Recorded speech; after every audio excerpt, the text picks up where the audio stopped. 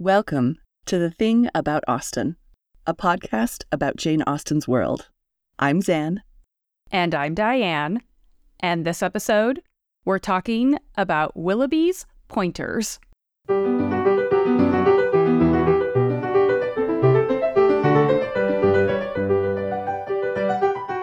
We are so excited to introduce our guest today, returning to the podcast to talk to us about dogs again, Dr. Stephanie Howard Smith. Stephanie is an animal historian with her research focused on the cultural history of animals in the long 18th century. She is a research associate at the University of York's Center for 18th Century Studies. Her doctorate work explored the role of lap dogs in 18th century British culture and society, and she has also worked as a research administrator on the AHRC-funded Pet Histories and Well-Being Project. Her published work includes essays on a dog cull in 1760 London, porcelain dogs in international networks of exchange, and pugs and cuteness. Welcome, Stephanie! Thank you for having me back. I'm really excited to talk about more 18th century, early 19th century dogs. The long 18th century. Long 18th century dogs. We love that long 18th century. Exactly. We love the long 18th century. No, this is really exciting. Well, so let's get into it right away because we do have so many fun questions for you. We are talking about Sense and Sensibility today. So at this point in the novel, the Dashwoods have moved to Devon and are settled in at Barton Cottage. Marianne and Margaret have gone for a walk, but are forced to head back home due to rain. On the way back, they decide to run down the steep hill leading back to the garden, and Marianne stumbles, falls, which leads to the following encounter. A gentleman carrying a gun, with 2 pointers playing round him, was passing up the hill and within a few yards of Marianne when her accident happened. He put down his gun and ran to her assistance. She had raised herself from the ground, but her foot had been twisted in her fall, and she was scarcely able to stand. The gentleman offered his services, and perceiving that her modesty declined what her situation rendered necessary, he took her up in his arms without further delay and carried her down the hill. This is a pretty overt meet cute for Austen. This is a moment. Too bad it's Willoughby, but but it's a cute moment. If it were anybody else, it would be so swoony. Right? That's the thing, isn't it? Because it of all the, I suppose, the meetings in Austen's novels, it's the most that kind of conforms to those kind of romantic notions. Which is why Marianne loves it. Yeah, exactly. Why she's totally into it. It's exactly what she'd want. But also, obviously, as we later find out, we need to be a bit suspicious of those kinds of, broad emotions. But it's hard to be suspicious of a man with such cute dogs. So, yes. Right? He's got these little pointers bounding about. To get us started, Stephanie, what exactly is a pointer?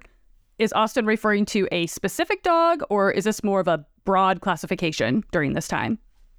Okay, so a pointer is both a type of dog and a job. So previously in the past, before the advent of modern breeds in the 19th century, most dog types are named after the jobs they do or where they're from. So in the case of the pointer, they point at game, birds, that are about to take flight or be flushed out. So someone with a gun can then shoot them down. So they're gun dogs. And there are several kinds of gun dogs in Britain at this period. You've got pointers, of which there are kind of a few different kinds. You've got setters, who do a very similar job, but rather than pointing, they set, so they kind of crouch down low. And you've got all the various kinds of spaniels, which are all kind of gambling around the countryside.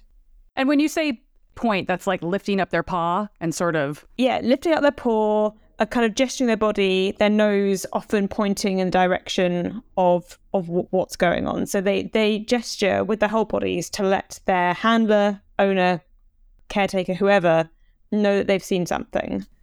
They have quite good senses of smell, so that's how they find the game in the first place. And then once they've seen it, they point. So in the scene at the top of the episode, we see Willoughby walking with a gun as well as with his 2 pointers. So this seems to be hinting at the function for the pointers. Can you tell us a bit more about how they're working in terms of, like, are they working or are they companions? Right. So primarily they're working dogs, but they're working dogs for an elite pastime, right? It's not quite the same as being a guard dog or a shepherd dog. They're seen as administrators of pleasure. That's how people refer to them sometimes, because without the pointer, you can't go shooting. And if you can't go shooting, then what are you going to do with your spare time if you're a wealthy gentleman? So they are primarily working dogs performing this role, but obviously they're companions as well. And people get really attached to them and have very strong relationships with them. We know that some are kept for companionship primarily.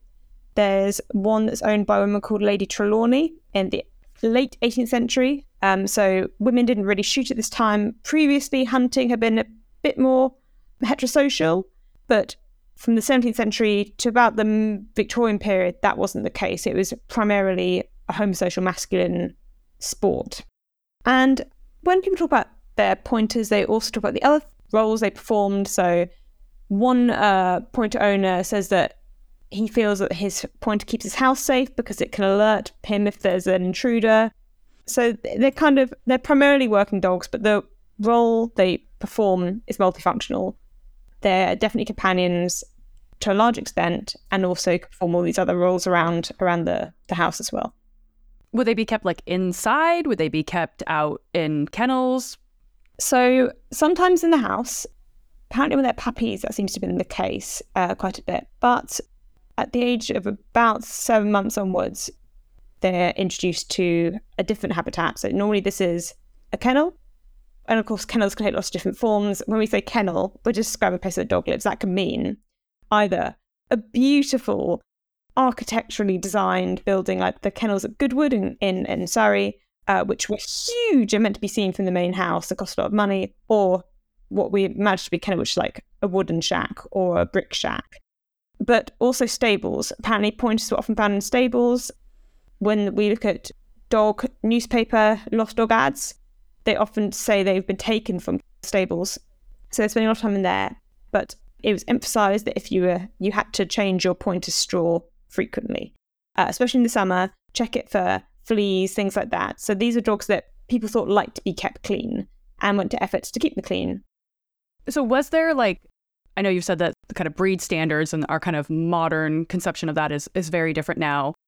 Was there sort of like a type of physical appearance that these dogs tended to have? When Austen is describing a pointer, would her readers have sort of envisioned a specific type of dog in their mind in terms of size and shape? Like the visuals of it, yeah. Yeah, absolutely.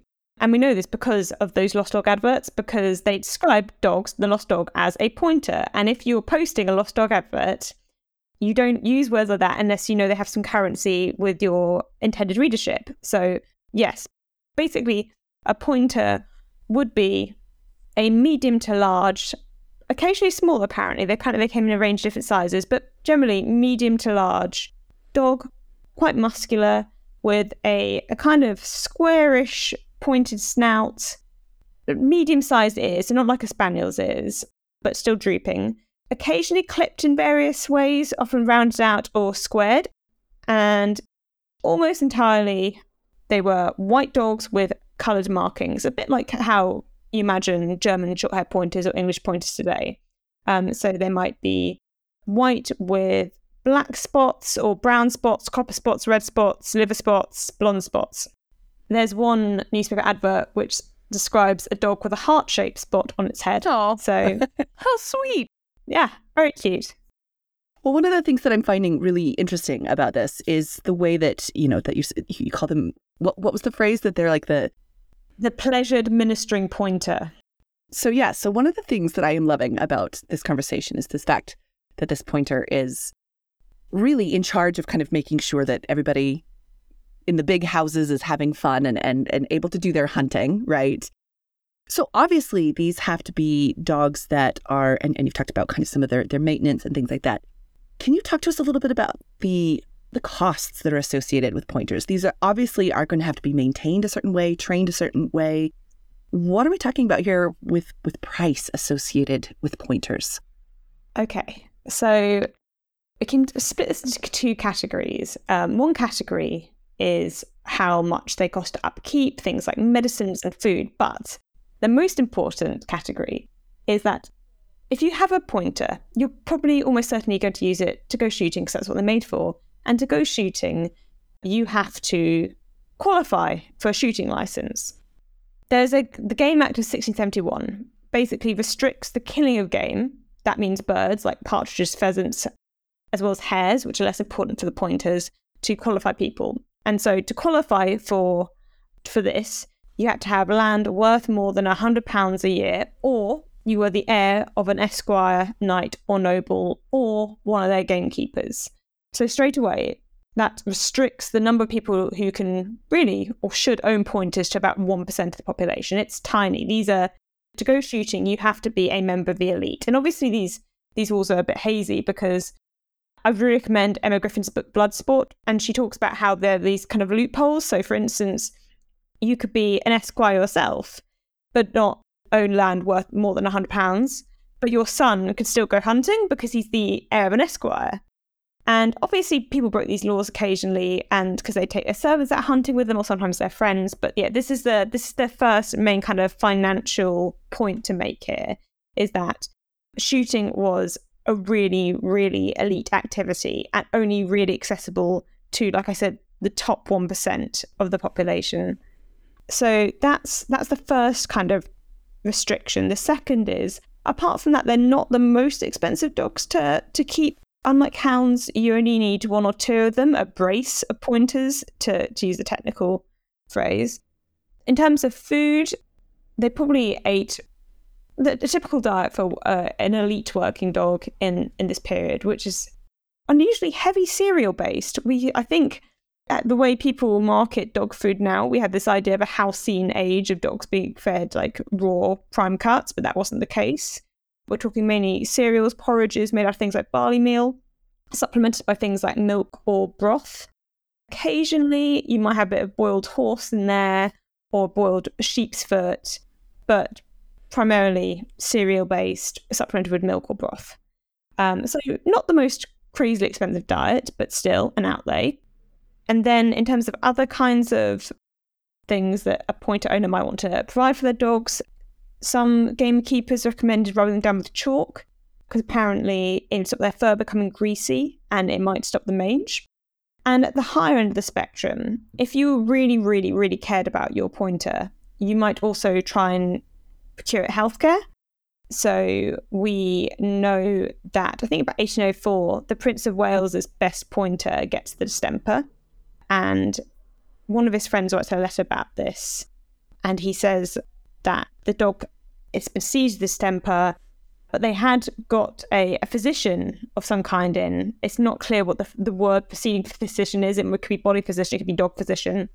They got him in, said that the dog would recover, but obviously he died. And everyone's kind of mourning the fact that this dog was so amazing. It was the best pointer they've ever seen. Oh. Now the pointer nudged up to high standards. Oh. So if you're particularly fond of your pointer, you might splash out and get some specialist healthcare in for it.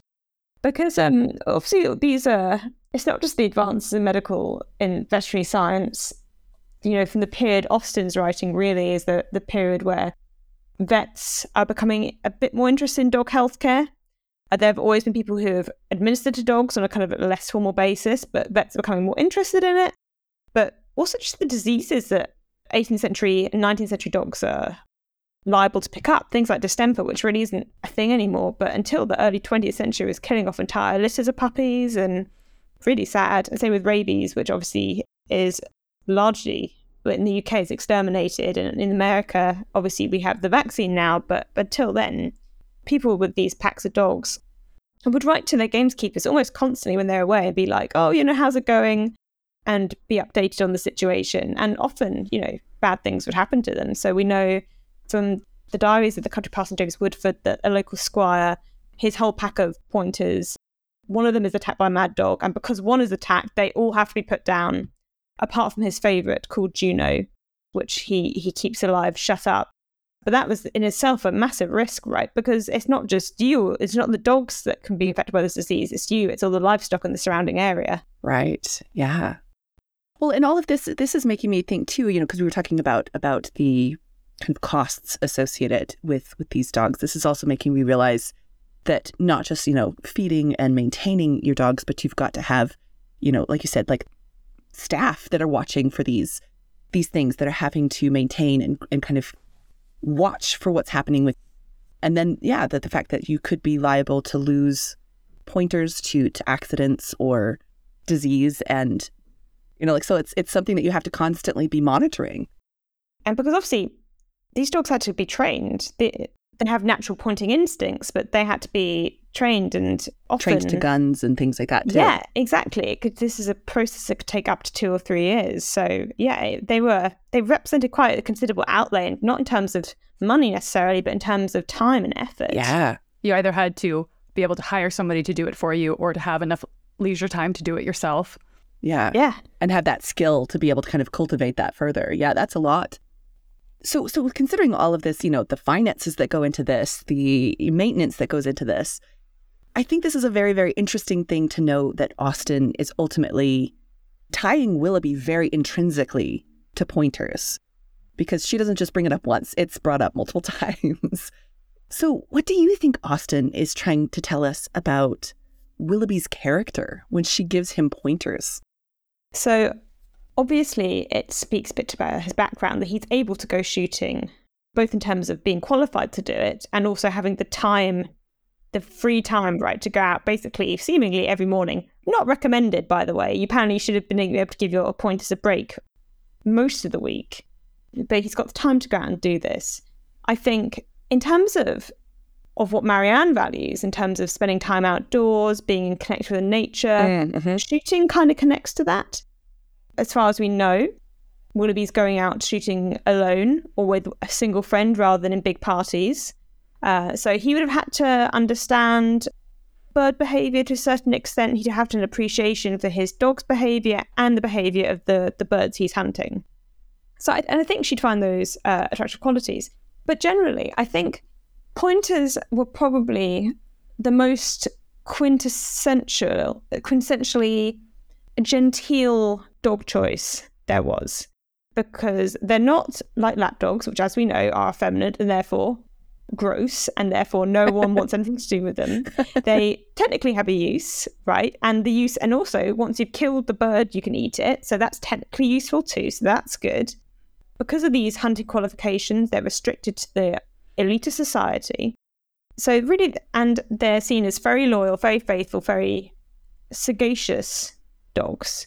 So whereas obviously the national dog of England is the bulldog, and people are happy to be associated with that as like an emblem in satire, they're not appropriate dogs for most of the heroes in Austen's novels, because they're associated with blood sport, which is not good, because largely associated with working class people, labouring sort people rather than the middling sort. So it has all those kind of class issues there. But for the most part, pointers are kind of seen and presented as like the standard dog. I guess like a Labrador or Golden Retriever would be today. It has all these associations with a prosperous, genteel household. There's one fake petition that's presented by some dogs in 1770. It's a fake address that's especially thank humans looking after them. And it's only presented by, quote unquote, the genteel dogs, which are the pointers, the coach dogs, so Dalmatians, and lap dogs, because the action extend to vulgar dogs. So vulgar dogs. Wow. Vulgar dogs, exactly. Not like your genteel pointers. It's really interesting because it is, I feel like, for somebody like a Marianne, it's sort of giving her this, for her and her taste, this perfect intersection of sort of like rugged masculinity and I'm a man who likes to be outdoors, but also very genteel, very aristocratic. I have enough money to afford this hobby. It's all the things that she likes in one package. Yeah. We get that scene later on where Willoughby is described as spending his day by himself at the side of Marianne and by his favorite pointer at her feet. And it really does make me think of a painting and, like, oh, look at us. We have so much time, so much leisure. domestic bliss. It's domestic bliss with us and our dogs. Yes. Which is obviously so different from the image of the lone hunter with the dogs and the gun. So that was actually a very popular artistic choice. There are lots of watercolours of men out with their dogs shooting birds. When men had portraits done, often they'd be pictured with their gun and their pointer, because for the same reason, these are elite symbols of masculinity. But yeah, absolutely. I think the predator thing is really important. I mean, the society that Jane Austen was part of, and also the kind of non-conformist, middling sort public, were becoming increasingly uneasy with blood sports, so dog fighting, bull baiting, anything like that. And that all becomes legislated against quite soon after the novels are published. But hunting remains socially acceptable. In terms of the hunting itself, I think it's important to discuss the different kinds of shooting you could do in early 19th century England.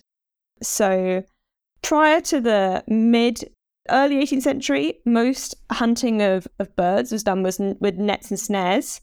No guns, because obviously they weren't very good and not very wieldy. But over the course of the 18th century, you see the development of shooting flying, which is what Willoughby's doing.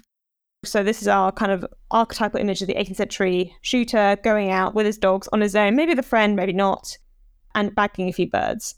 And there are all these developments. The guns are making this possible. So things like having double barrels or shorter barrels, which make it more possible to go out and do this. But just around the time Austen is writing, there's this new kind of shooting that's become to be more fashionable. And this is called the battue hunt, or walking up.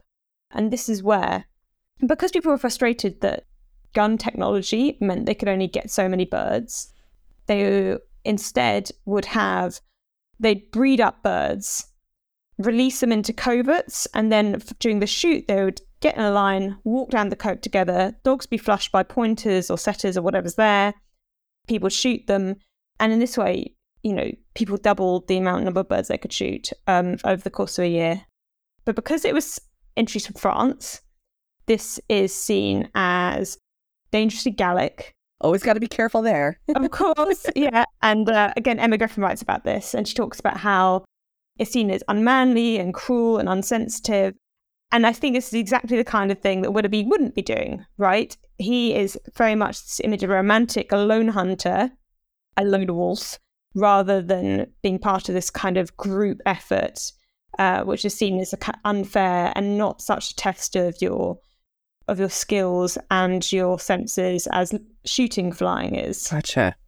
Well, because it sounds like in that case, like you said, the birds are sort of bred and then released specifically, as opposed to having to go out and actually find them in the woods. Right. Yeah, absolutely. It's became more common generally over the 18th century because shooting became so popular that natural kind of populations of game birds becoming depleted. So you had this situation where landowners were paying local people to send them pheasants' eggs, whatever, and then sometimes they'd be put into pheasant trees and bred up and then released. And this is the same thing that's largely happened with deer before they became too few to hunt, and also with foxes. So the craze for hunting is really putting a pressure on natural animal populations at this point in time. And also, as fox hunting becomes more important and more popular, border foxes they eat pheasants and partridges, which are exactly what the shooters are after. So that puts them in conflict with fox hunters. Well, and one of the things that I'm also, just based on what we're having a conversation about, because we were talking about the finances associated with this too. So we know that Willoughby is wealthy and he's doing this lone hunter thing. But I find it also interesting that, of course, one of the things that motivates Willoughby, apart from, the fact that he's a predator, is also finances, right? That money is something that motivates him to ultimately marry someone he doesn't care about. And so it's like almost like he's genteel enough to have pointers, but is he actually stable enough to be able to maintain pointers? I think is something that is an interesting kind of space for Austen to be creating here. Yeah, and also someone is very much attracted to the image that goes with all of that, right? Yes, yeah. Yeah, if he doesn't marry Miss Grey, he's not going to be able to go on those morning long shoots. Idleness is worth money. let alone all the gear that comes with Sure. a pastime like shooting.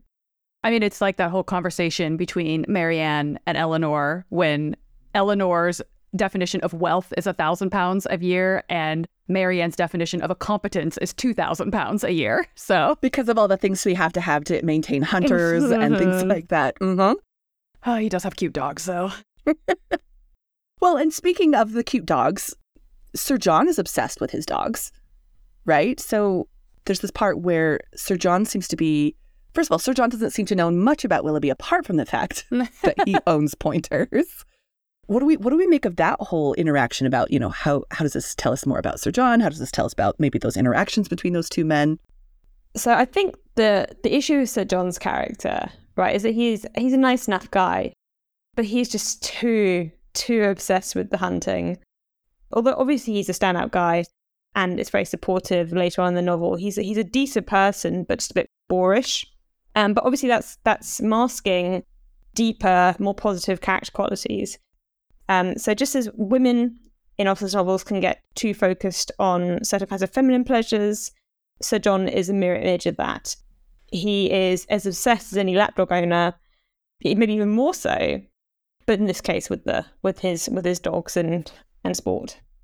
Towards the end of the novel, when Willoughby is, kind of come to plead his case while he thinks that Marianne is dying, and he's telling Eleanor about a conversation that he has had with Sir John, it's like, that even comes up in the conversation. It's just like, Yeah.